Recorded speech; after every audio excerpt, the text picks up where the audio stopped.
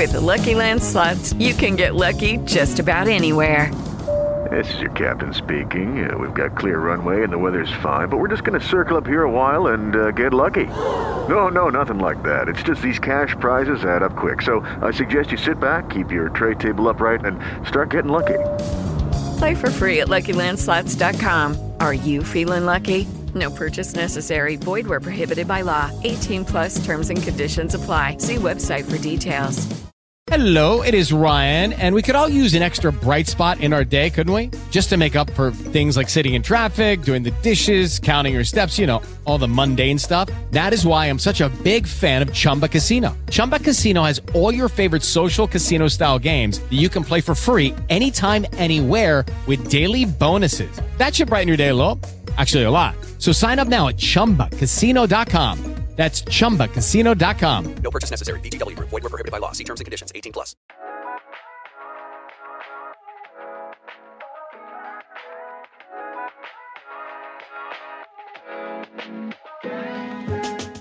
Hello, everyone, and welcome to another episode of Stepping Into Frame, our podcast all about women in screenwriting.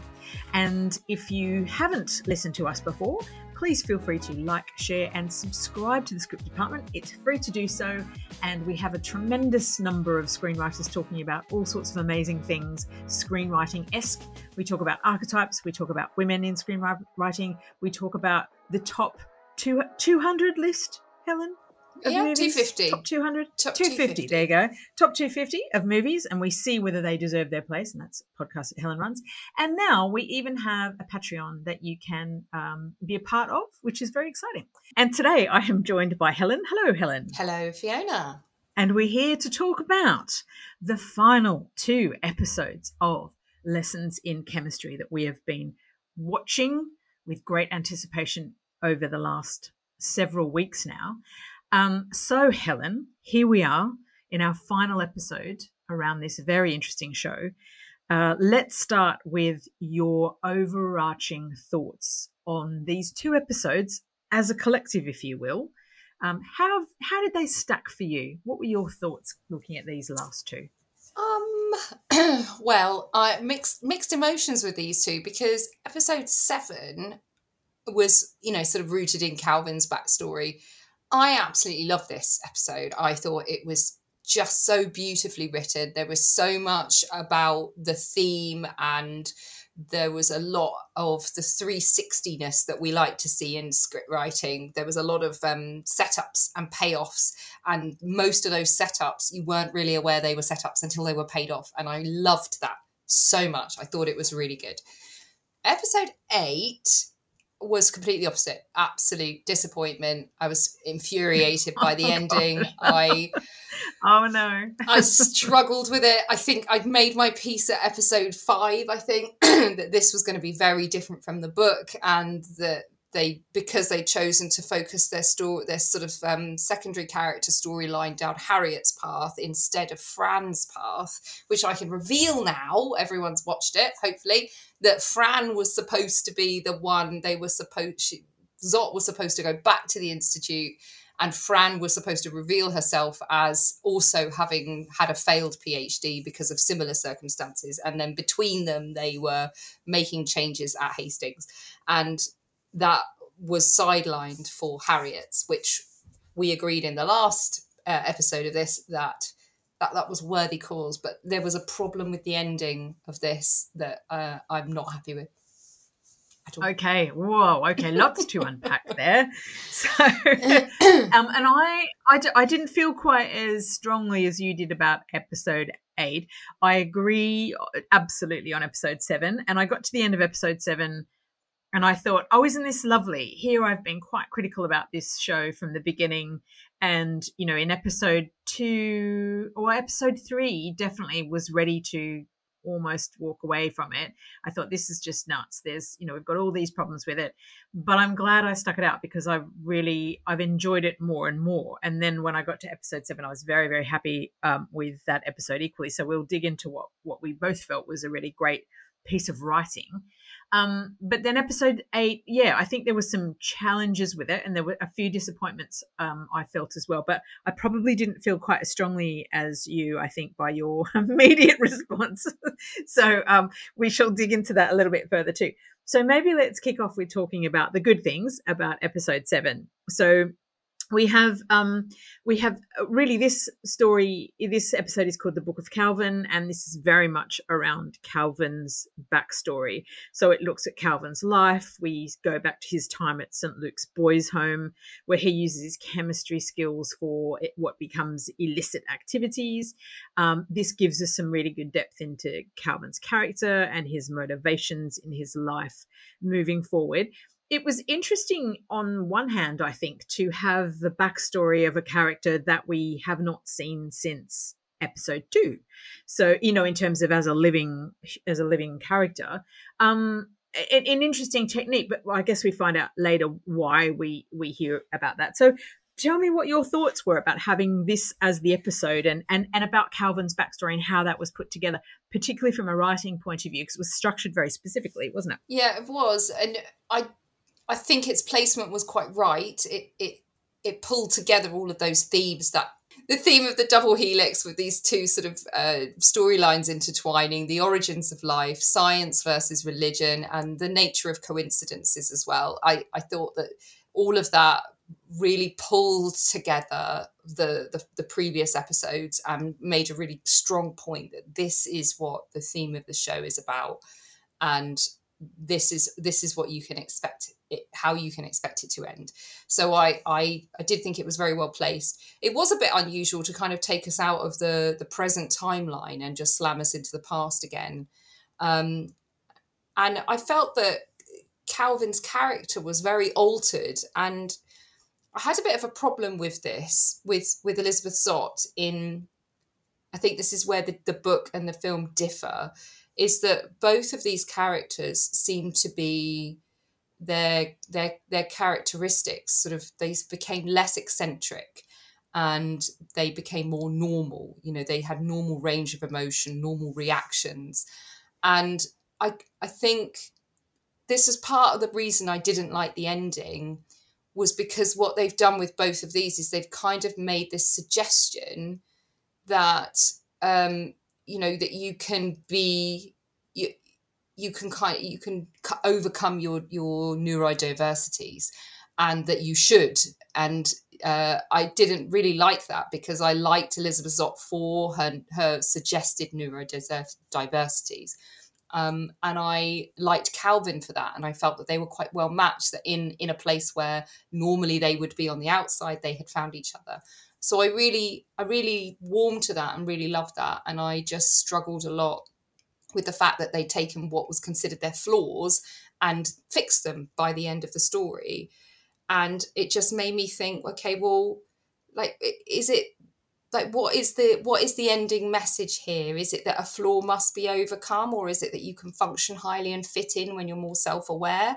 Because either way, I felt that message was quite negative, and it's sort of saying that's not okay to be different. You need to conform to be normal to end up happy. And I just didn't like what they'd done to Calvin in episode 7, and what they eventually did to the same to Zott in the episode 8. In episode 8, yeah, and I do agree. And I was wondering when I'd watched probably at the end of episode 8, actually, I was wondering about, I noticed very much that shift in both of their characters to be very normalized. And actually what was exciting about the both of them, and in some ways problematic from Zott's point of view, was that they were both incredibly distinctive characters, both very different, very unusual from both their peers and also society at that time. So there was a couple of layers of complexity and difference going on there.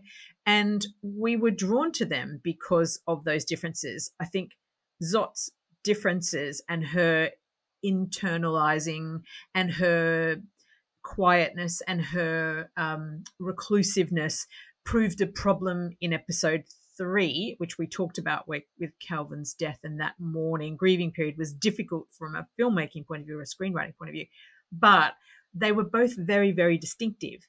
However, by episode 7 and 8, I absolutely agree that they were really normalized. They were flattened out as characters. And I wondered to myself whether I was just getting used to them and whether it was actually more a symptom of my becoming comfortable with the characters and noticing their differences less, or whether it was in how they're written. But I do think it was in how they were written, because I think your points about, it felt a little bit like you can overcome your challenges and become a more almost a compliant, you fit in with our community and where we are from a societal expectation point of view if you just persevere. And it did feel like that, which was a bit sad, really, wasn't it? It's really sad. And I think the thing that I've really noticed about it, in particular with Zot, is she was very anti wearing any of this fashion stuff, anything high fashion on the show. And she just wanted to wear a lab coat. And I think in the book, she remains in her lab coat to the last episode.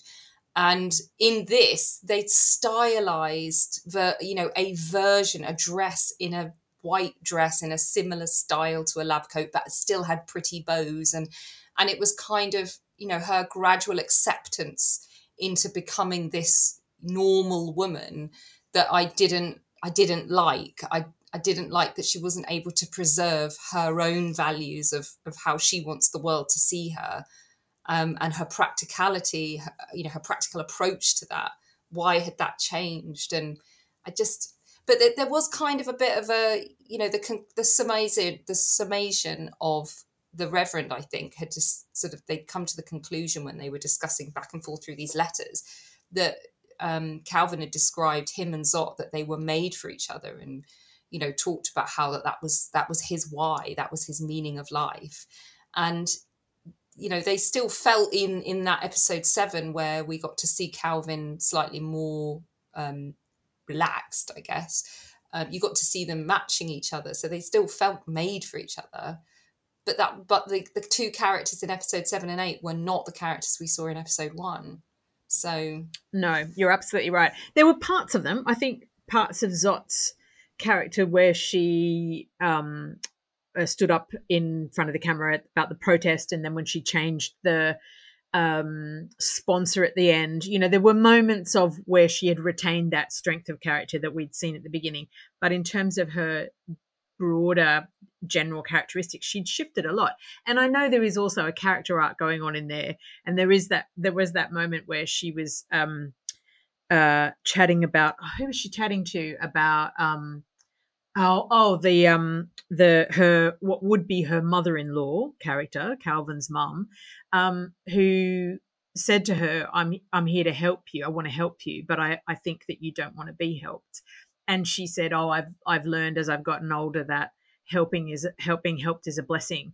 And so, you think, well, how much of that is a character arc? Because there was a character arc there with her opening up to her neighbors and her friends and creating more of a community. And we saw that community in that last shot where she's walking around the house, and we're seeing all those different groups of friends, which you may have a problem with, but we'll come back to that. but there was that bit. So there is a question about, well, how much of that is character arc versus how much of it is changing the character. What did you feel like? Did you feel like did you feel like it was bigger than it seems to me like you feel like it was bigger than a character arc? This was about a character shift. I totally feel like they changed her character. I feel like she lost some of those strong, inspired characteristics that she had at the beginning that just made her stand out and make us root for her, because she represented everything that was against the society that she was in. And rather than getting people to warm to her and accept her for who she is, she's fundamentally had to change to be able to be accepted into this society, which was not what she wanted in the first place. And this wasn't who she was. And I think as a resounding message of how we internalize our own flaws and how we present them to the world. Yes, of course, if you're a total asshole, then yes, you should probably look at changing yourself. But fundamentally, if you're neurodiverse, for example, and you only see the world in one way, how much is it realistic that you can change who you are rather than other people giving you the space and the perspective to to appreciate who you are and what makes you special. And I loved that Calvin and Zot had that they had found each other in the mess of this patriarchal, nuclear society, that they had found each other, this rare occurrence, this coincidence that they'd found each other. And I feel like it was just ruined at the end by that. Right, we'll come back to that. ... So one of the other things in episode 7, one of the things that I particularly enjoyed was seeing Calvin's relationship with Reverend Wakely unfold after it initiated at his lecture at Harvard, and how it evolved into a really meaningful exchange of letters talking about science and religion and his personal life. And what I really liked about this was I thought it gave us, but it was a really, from a writing point of view, it was a really lovely technique to do a number of things, to give us backstory about Calvin and Wakely, to build their characters as well, to give us some really good character insight, but also to bring this theme through and this idea of science versus religion. And I really enjoyed the conversation that went back and forth with those letters. And even though on the one hand they're building a friendship, which was beautiful, but they also were really talking through some really big critical things that thematically tied up. Lucky Land Casino, asking people, what's the weirdest place you've gotten lucky? Lucky? In line at the deli, I guess? Aha, in my dentist's office. More than once, actually. Do I have to say? Yes, you do. In the car before my kids' PTA meeting. Really? Yes. Excuse me, what's the weirdest place you've gotten lucky? I never win and tell. Well, there you have it. You can get lucky anywhere, playing at LuckyLandSlots.com. Play for free right now. Are you feeling lucky? No purchase necessary. Void where prohibited by law. 18 plus. Terms and conditions apply. See website for details.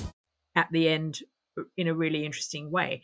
What did you feel about that relationship in episode 7 and how that rolled out? Yeah, I loved it. I thought it was brilliant. I think it spoke a lot to their character, and they touched on sort of racial discrimination throughout this series, and for Calvin to have absolutely no awareness of it, and for that not to be a barrier to being able to connect with someone was such a poignant point to make. So I really celebrated that. I really loved that. And I felt that their relationship was very genuine. The reason that they were connected to one another was really palpable. And like you say, being that debate, that constant debate about God and science. And I just loved it when they started talking about faith and how that wasn't actually based on religion, and that you could be scientific and you could be religious, and both of you could still have faith in something. And I just, I love the playfulness that they weren't offended that one was trying to prove the other one wrong. And even in the end, what they came to the conclusion was, well, okay, maybe science is the how, but maybe religion is the why. And I love that challenged the idea that you can actually believe in both. You can believe in science and you can believe in God. And I felt like that was actually such a well-rounded conversation that they'd had.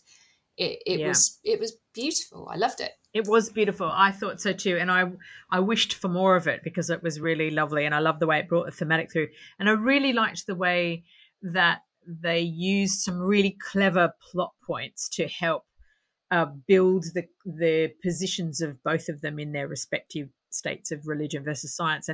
And how Reverend Wakely talked about the idea of, a miracle, and Calvin's acknowledgement that meeting Elizabeth was a miracle, and that, isn't that proof that there's something more powerful than science? And, those, I thought they were just really intelligent and perfectly pitched and really wrapped the story in nicely and showcased all these lovely parts of both the characters and the narrative and all that depth. So I felt like from a screenwriting point of view, it was such a brilliant technique to use and worked incredibly well. So it's a good tip for screenwriters to consider those sorts of techniques to bring in, rather than, we always love to avoid exposition so much in those big chunky bits of understanding backstory and character, and that's a really perfect example of how to do it really well. And I also feel like you could, at the end of episode 6, have gone, what are the chances that this Reverend had a long-term friendship,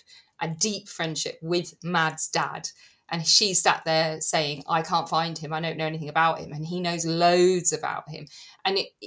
But they justify it because there's such a heavy, they lean heavily on the idea of coincidences, that these coincidences are the stuff of religion and of science. And actually the miracle that anyone is conceived in the first place comes down to a whole bunch of coincidences.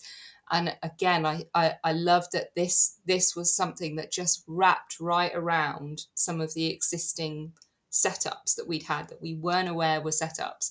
So I thought this was just such an excellent example of how to just sit, like, I'm trying to sit there and analyze it, and I'm enjoying it, and I'm not paying attention because it's just so deliciously laid out. I think it's a brilliant case study.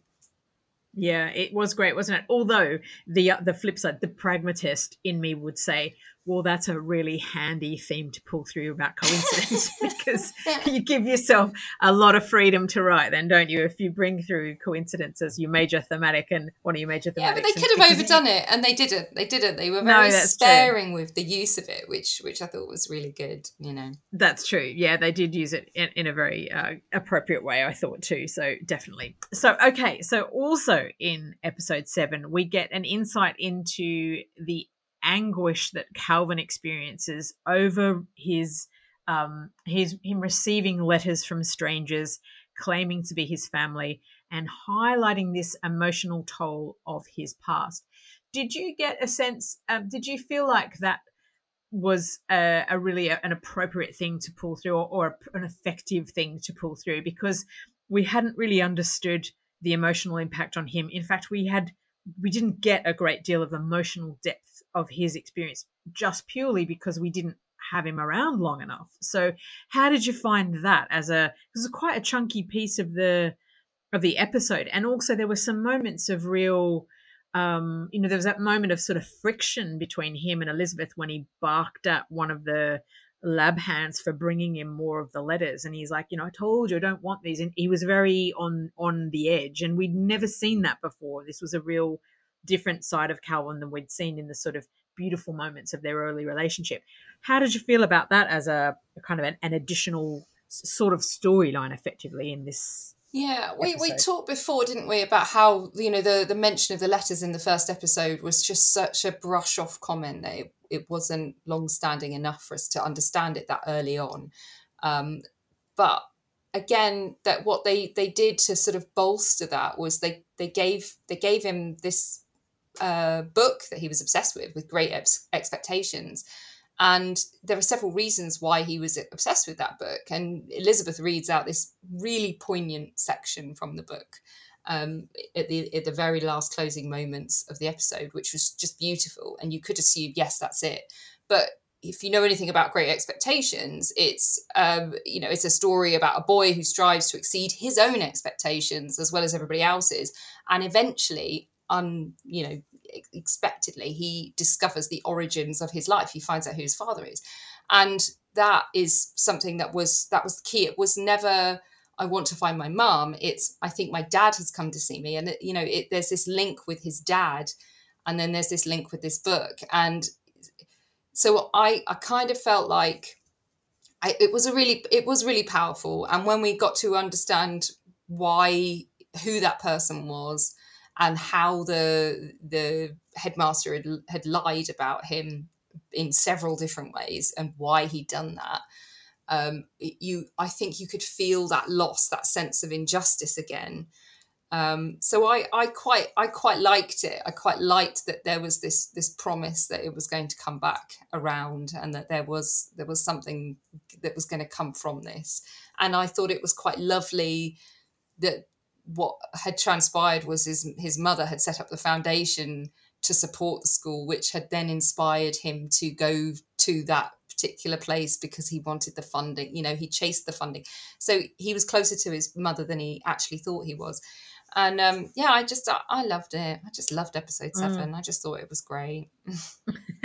It was lovely, wasn't it? And but it was very disappointing through episode 7 and 8 when it becomes clear that the lies that were told from the boys' home, the leaders in the boys' home repeatedly for various different reasons, which was and I guess the tragedy of Calvin's tale became clear in episode 7 and 8 around those missed opportunities where where things could have been different for him, but weren't, based on other people's manipulation of his situation, and something that he ended up having to deal with. And so you can totally understand. We then realized why he was so upset. And in the book, he talks about it a lot, about this woman that keeps writing to him saying she's his mother, and he thinks that she's this lunatic. So, there was a nice resolve to that, which worked really well. And so you talked a little bit about the Great Expectations, and the Great Expectations conversation will kind of lead us nicely, I think, into talking a bit more about episode 8. But the use of Great Expectations, this book, was quite a fascinating, again, from a screenwriting point of view, particularly quite a fascinating technique, because it becomes the investigative twist, if you like, at the end of Act 7, where Mad finds the library book of Great Expectations in the Remsen Foundation Library that pushes the plot forward really beautifully. And then it comes back a few times, which we'll talk about through the rest of the episodes. But it's really interestingly woven through, and does a few things around, gives us a sort of a symbolic connection all the way through the piece. So the book was used in a couple of ways really well. So there's this symbolic connection, which, on the broadest possible level, symbolizes hope, this idea of a better future that Calvin was looking for. It's also it shows his desire to rise above difficult beginnings, mirroring the novel's protagonist, Pip. And Helen, you had a thought about the father of Pip? His dad is called Maddox. Maddox, right. Madeline. See, I hadn't picked that up. That's very good. That could well be a thing. It was also, or not. It probably could be a coincidence. Maybe not. Could be a coincidence, or something that we've constructed because it suits our narrative. Exactly. And that's good too. That's fine too. So it's also used as a plot device. So obviously the discovery of it in the library moves the plot forward, gives Mad and Elizabeth the clue to continue on, gives them the name of the foundation. So it's all perfect from that point of view. But there's a lovely emotional resonance in it too, where we get this idea of Calvin's character development. It's this tangible connection to his past and his sort of, I guess, unfulfilled dreams and his aspirations, and a lovely connection through to Mad and that sort of intergenerational thing, which is nice. And it gives us an emotional resonance too, because it gives us real emotional depth. I mean, I found that incredibly touching. I love the quotes that Elizabeth pulled out. They were really moving. And the way they'd tied it really authentically to Calvin's story, I thought that was really smart and worked really well. And it's about coincidences. That whole quote is about the coincidences of one day, isn't it? So that's exactly right. That's exactly right. The coincidence. Yeah, it does. And it's really clever. And also from a practical point of view, it gives us a narrative closing. So, when Elizabeth references it again, she's now a lecturer. She reads the excerpt from it that closes the whole series. It encapsulates the journey of the characters and their evolved perspectives.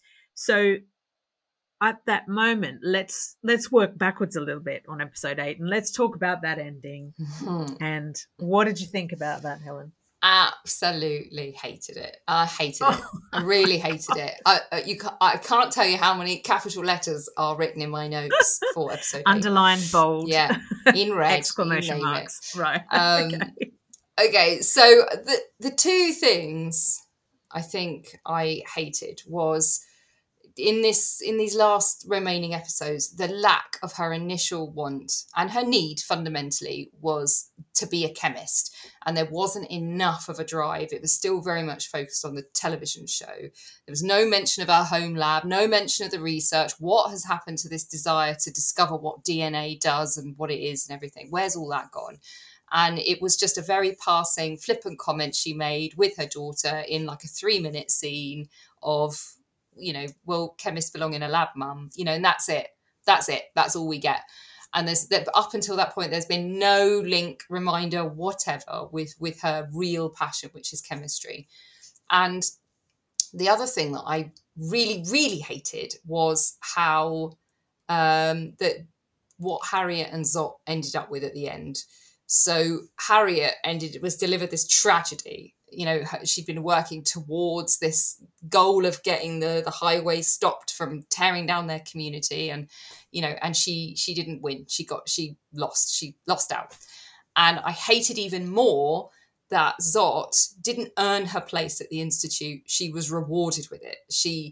It felt like an afterthought because it was delivered in one of the last scenes, and it was almost like the theme was more important than the plot. And I kind of guess that it is, but at the same time, it's not, because Zot's rewarded for, she inevitably changes and begins to love and let people in and accept help, and she's rewarded for that. But in the book, she fought and worked hard, and her driving focus was always the lab, and she found kinship with Fran. And, it turned out that she was someone of equal intelligence and passion for science, and that achieved a better balance with people along the way than Zot having to completely change her personality. And I hated so much that Harriet did what Zot did in the book, because she didn't get anything for her trouble, but it was more true to life and slightly more inspiring to see someone who fights for what they believe and wins with intelligence and tenacity, rather than someone who approaches a task with all those qualities and gets nowhere. And it just made me think, what is the lasting message here? What is the takeaway from this? Be like Harriet and lose, or be like Zot and conform, and you get everything you wanted just for doing nothing. And it just, I hated it so much. Okay. Wow. Okay. I think we've got that quite really. Okay. No, but I think you're absolutely right about, if we go back to the almost the inciting incident and the whole character setup and the world setup, we've got a character who is fighting for. With the Lucky Land Slots, you can get lucky just about anywhere. This is your captain speaking. We've got clear runway and the weather's fine, but we're just going to circle up here a while and get lucky. No, nothing like that. It's just these cash prizes add up quick. So I suggest you sit back, keep your tray table upright, and start getting lucky. Play for free at LuckyLandSlots.com. Are you feeling lucky? No purchase necessary. Void where prohibited by law. 18+ terms and conditions apply. See website for details. Survival of what she wants to do, who she is. It's almost like a fundamental identity crisis that she has. Remember those opening scenes where she physically assaults a lecturer who comes onto her, and she loses her place in a PhD program, whatever it was, because of all this terrible misogynistic behavior that was so rife back then, and she was dealing with all of those. She comes up against you can't be at the university anymore because you're pregnant, unmarried, and all those terrible things that we saw so heavily laid on us right up front. And it was almost as if none of it continued and it all disappeared. And it was just, so I think from her character arc around I think it almost like it was almost like the narrative arc, her narrative arc of her getting what she wants was actually ignored. But her getting what she needs emotionally, so her internal journey, was met, I think, in the series. And it was almost as if the priority of those two flipped, and that we started the story with a character driven by a personal drive to be a particular person, but we flipped, and we what got resolved was her finding love and community through people around her by letting people in, which she hadn't which was a result of the society that in which she lived and the constraints of that. So it sort of flipped a bit, if you like, in a very odd way. And I think you're absolutely right about the fact she got it handed to her. Yep. It was almost like a coincidence too far for me. Nepotism. Was that because that we wasn't... call it nepotism. She got the job through nepotism. Exactly. And it didn't happen in the book. And actually, if it had happened in the book, she would have turned it down because she was so principled. Yeah. She wouldn't have put up with that, right? You know, that was the character that we met at the beginning. So I think it's really, really important points to raise, was that she really, I don't think her character arc or her narrative arc really was fulfilled in the way that you would look to. And then there were also some strange decisions I felt around things. I thought your point about Harriet is right, in that I think I agree with you in the sense that I think we empathize with the plight of Harriet probably more. And even though she fought and failed, she really fought. Whereas Elizabeth started fighting and almost like gave up. And then because it wasn't that important after all. But then it kind of was, but then it kind of wasn't. But then it kind of was. You know, it was like there wasn't that I must do this. Because remember also about, I think it was about episode 3 when she finds out that the university has stolen her and Calvin's work, and she's just livid. Yeah. But now it's like, okay, don't worry about it. Yeah. 8 years have happened. Who cares? Yeah. It's totally like that. And I kind of thought to myself, okay, so are they making a point?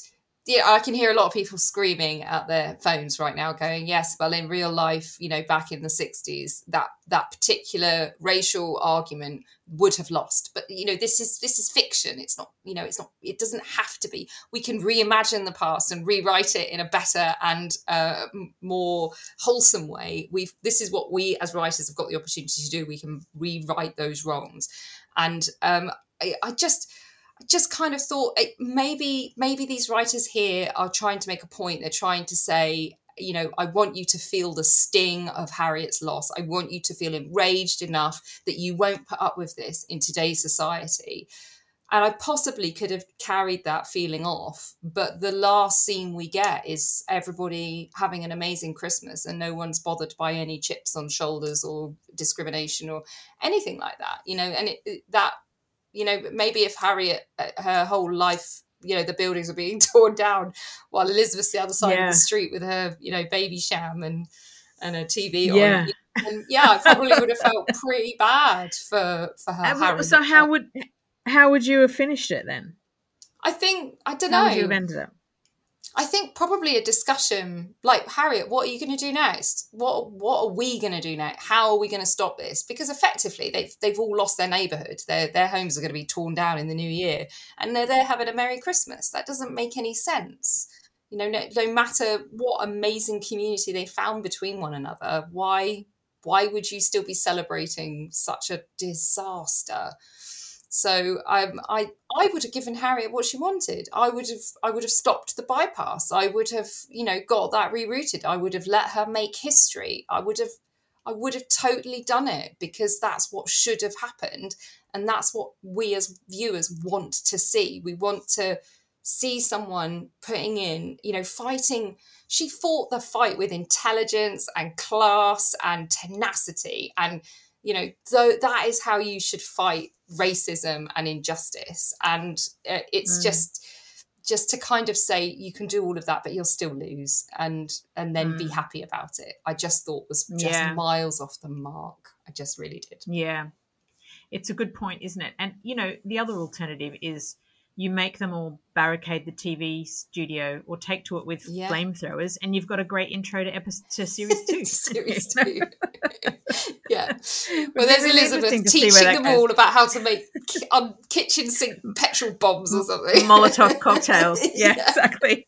Using items from the refrigerator. She's just been grooming all these housewives, turn them into terrorists. Yeah. Yeah, exactly. That would have been actually really. That would have been an amazing twist. I would like that. Yeah. And there's the interesting thing, isn't it? It's like that's kind of like that's really exciting. It's like push the envelope a bit more because it did pull back into the conservative, didn't it? You know, in terms of the everything's okay. We've got this sweet, the walkthrough of the house and all the different rooms and all the different friends and everybody's getting along and it's all lovely. But it's like, yeah, but it would have been much more exciting to kind of go, okay, well, they're not taking this. Elizabeth is not accepting that handed on a plate opportunity. Harriet's not taking this lying down. The community is in revolution. It's like, we're going to keep going with this. That would have been exciting, I would have thought. And I would absolutely hang on to that. It was a lack of bravery. And I suppose really that's a consequence of an adaptation of a book that ends relatively happily. So, which didn't have that Harriet storyline in it. And, it didn't resolve the same way with the mother-in-law character as it did in the TV show, but still it had that positive ending. So perhaps that's the issue is, there isn't a second book there. So, it gets a bit tricky from that point of view, but I would have loved that personally. Let me talk to you a little bit ask you a little bit about Fran. Because I thought Fran's resolution was quite interesting too. When, again, from a comparative point of view, in the book, you've got a character who has I guess a failed PhD, would you call it that? Or an attempted PhD, and is absolutely Elizabeth's equal intellectually, and they form an alliance and it's really lovely to watch. And but in the TV series, she still forms an alliance, but they don't go into that sort of, it's not that kind of a meeting of minds, if you like, in the same way. And I thought it was kind of a fascinating decision. I love Walter, I have to say. I thought him as a character, I love him. But I thought to resolve Fran's storyline by getting a crush on Walter and asking him out was a little bit of a not, I was going to not say lazy, but kind of a bit lazy, I think it sort of was like, well, that's a bit expected. That's what it was. It's not lazy. It's expected. It's typical, and it was kind of like, that's a bit disappointing, isn't it? It was disappointing. Did you find that? Yeah, because they set her up in the first episode as someone who would exceed your initial assumptions. She was very cross with Elizabeth for making assumptions about her that, she wasn't, and the friction between them was that initially what you're perceiving is that where Elizabeth is intelligent, Fran has this sort of street smarts intelligence that exceeds Elizabeth's. So, they could learn something from each other. And in the book, you discover that actually, Fran has both. And it's that Zot has to achieve a more balanced approach there.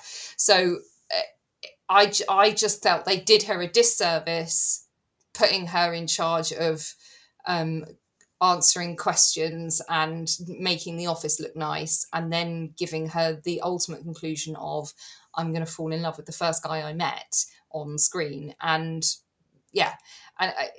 I felt they just did Fran's character a disservice, and they could have made her still that strong, independent, intelligent character and not have her fall in love. Because if you read the book, that's not the point of the book. The point of the book isn't about it's not about love. It's not about boxing people into this kind of idea. It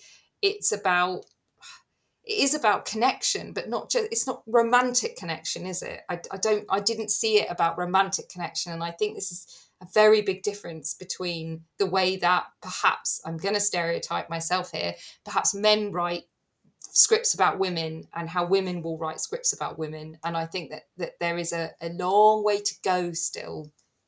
With that, there is still that tendency to write the conclusion of a woman's story is to find someone who makes her happy in emotion, from a love interest point of view, complete her. Yes, exactly. God, I was almost shivering saying that out loud, but complete her.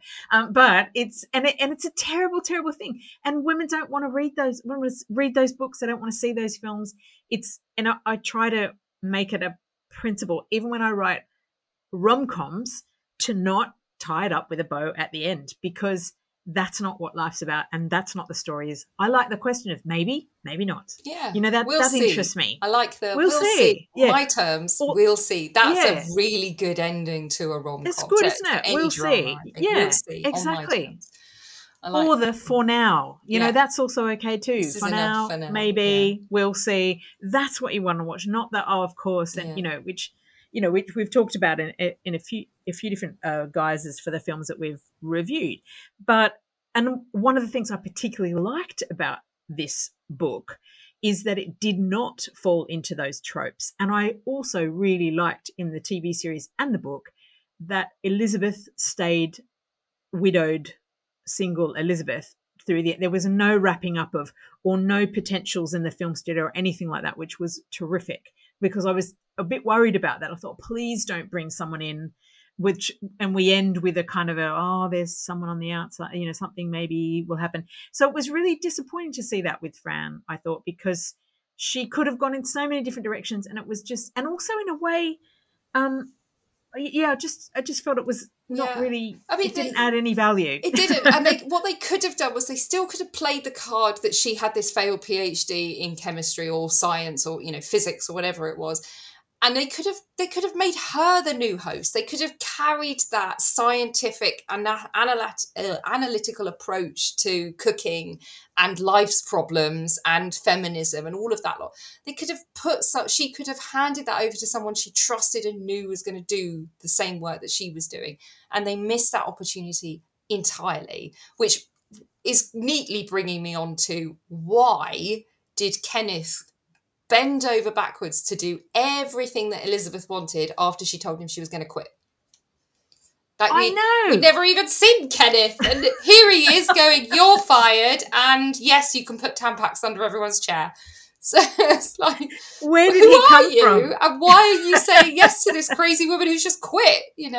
Yes, I don't know who your host is going to be. You can worry that. I'm going to go now. Yeah, it was just. And why are you firing people when we never knew you existed? It's like, it's random, really random. So that was more than a coincidence. I did not like that. No, that was a very happy accident, wasn't it? It was, but I did have a little laugh out loud when she said that Tampax was going to be the sponsor, and I did think that was actually very clever. And I possibly could have worked it out, but I was just enjoying, sort of seeing how that was unraveling. That I didn't think too much about it. So I loved the awkwardness that would have created, and had a little laugh out loud at the horror of talking about those kind of products on television in the 60s, which it did make me laugh. Definitely. And I actually thought that perhaps in through episode 8 that maybe Fran was going to get the gig as the next host, because it made perfect sense that she would. And also because it raises the question in a way of, well, where's, again, back to Elizabeth's narrative arc, our character arc, both. Why did she do all that if there was no legacy from it? She brought all these women on board. She started to make these changes. That woman stood up in the audience saying, I've been here before and I'm now enrolled to be a doctor, and she's like, I knew you could do it. And it's, this is sisterhood, all the good stuff. And then she walks away from it. And it's like, well, what happens to that community of people that you've influenced for the better? That's the end. Like, why not pick that opportunity up? Just to leave it, from a writing point of view, leave a really good legacy for Elizabeth. Episode 8 was a car crash. I know that's brutal, but there were just too many problems with it. Right. Got it. So, summation then. So give me your overview of this now you've looked at everything. Now you've watched the whole series. What are your thoughts? What would you change? Would you watch it again? How do you feel? Where do you see as the sort of big opportunities if somebody was going to say to you, in 5 years' time, we're going to rewrite it, do it again? Helen, what are you going to make of it? Well, I'd ditch the talking dog. Sorry, 6:30. I would, just because I think it changes the genre too much. I would keep the energy of the comedy up. I would get rid of Dead Calvin haunting the place. And I would completely, whoever wrote episode 7 needs to write all of them, I think, and I would be very egg on my face if it turned out that I haven't got them in front of me, but it would be terrible if they actually wrote the same episode. But I just think that episode 8 is where, you know, you can forgive everything that's happened before as long as you get a meaningful, wholesome, well-rounded ending that means something, and it didn't. So episode 8 is what I would say, no, go back and redo that, please. Yeah, I think that's good. What about good you? feedback. I would definitely get rid of the dog. Absolutely. That obviously, as you know, I think if episode 8 was your trigger episode, I think episode 3 was my trigger episode with the talking dog. I just could not come to grips with that at all. And again, as I suspected, he didn't come back. 6:30 didn't come back and talk again, and that was like, oh god, really frustrating. Still a bit annoyed about that. So yeah, no dog. I would have reworked Fran. I think I would have kept Fran aligned with her original storyline. I think there could have been more leverage in that way. I probably would have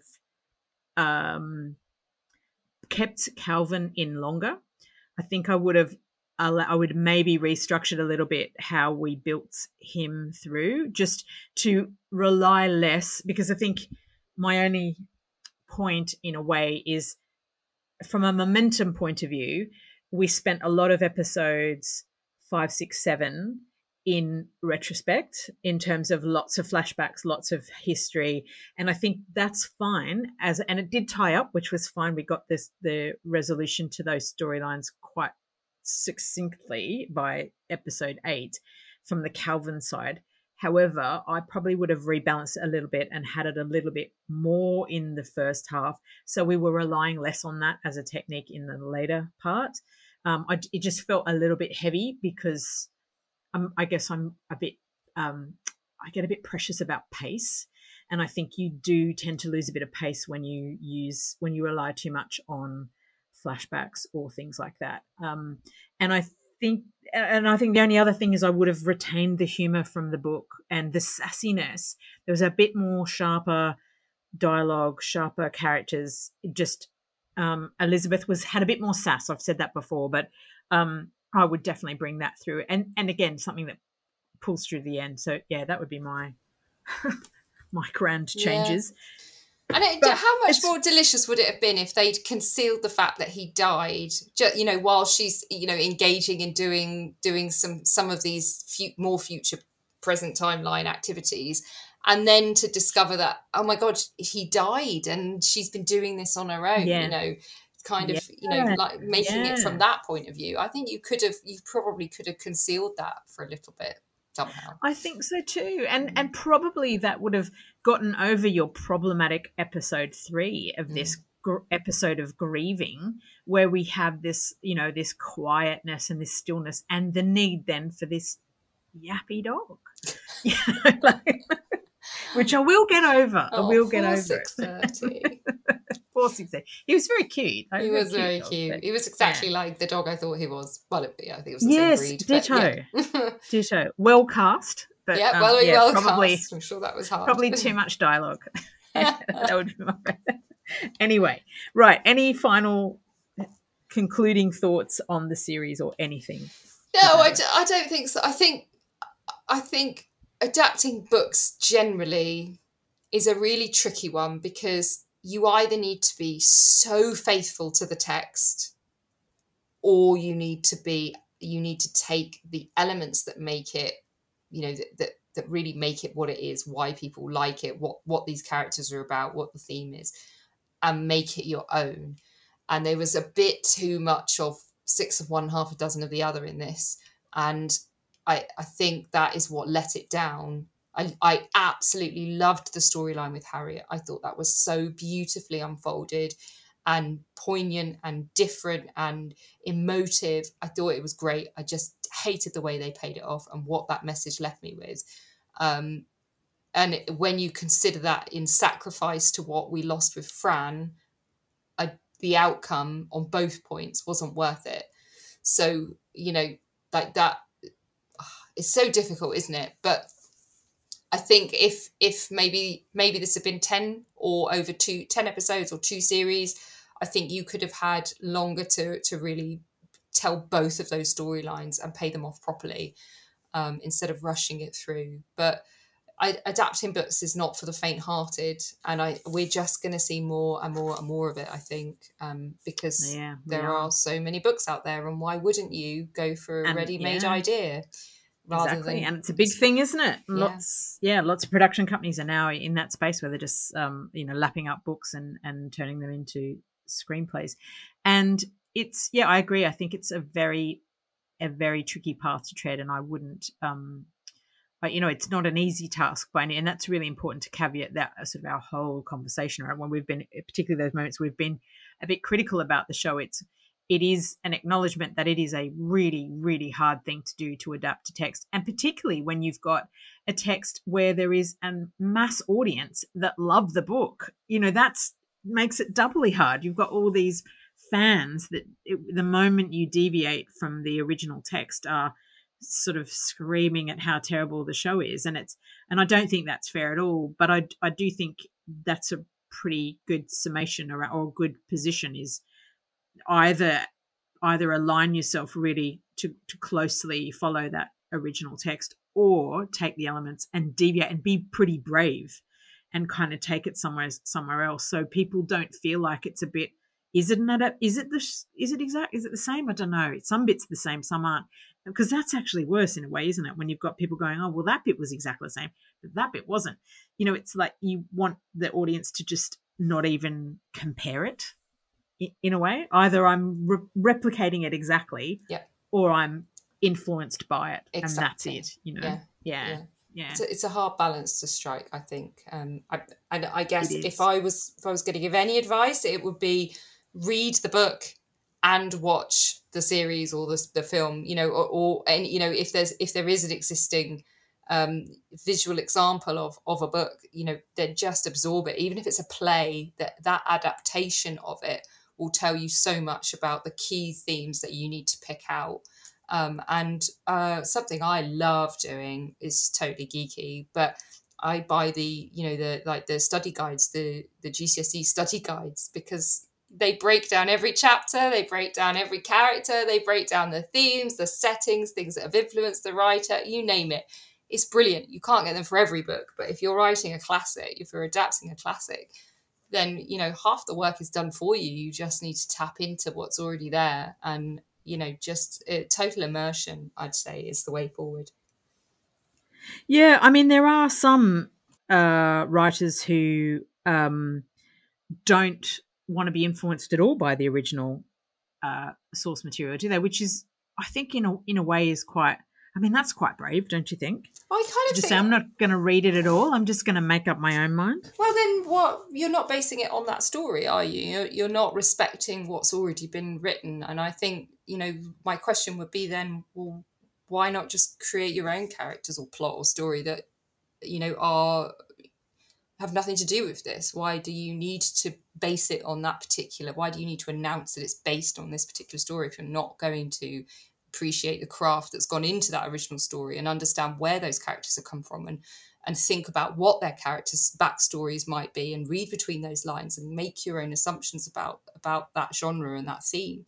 And I just, like, if you're going to adapt a work, you should absolutely respect the original text, because somebody has gone through the process that you're about to go through, and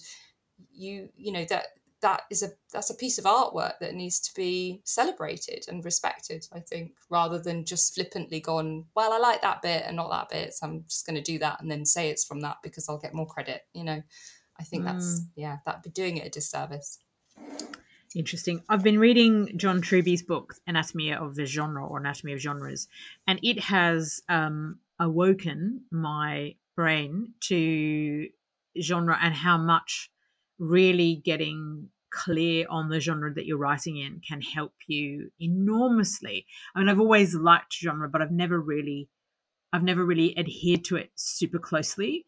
But I've been doing a little bit in some script editing and just dived into this book, and it's unbelievable in terms of the depth of understanding of tools and structural advice that you can get just by looking at doing a deep dive in the genre as well. So that's been really interesting, and I think I've learned a lot about that, and think if I were to do something around a book adaptation, I'd definitely be really diving into genre really deeply and making sure that I'm pulling out all the good stuff from. Yeah, that's interesting that you say that, actually, because Lorna and I covered Pride and Prejudice. We compared 1995 with 2005 recently.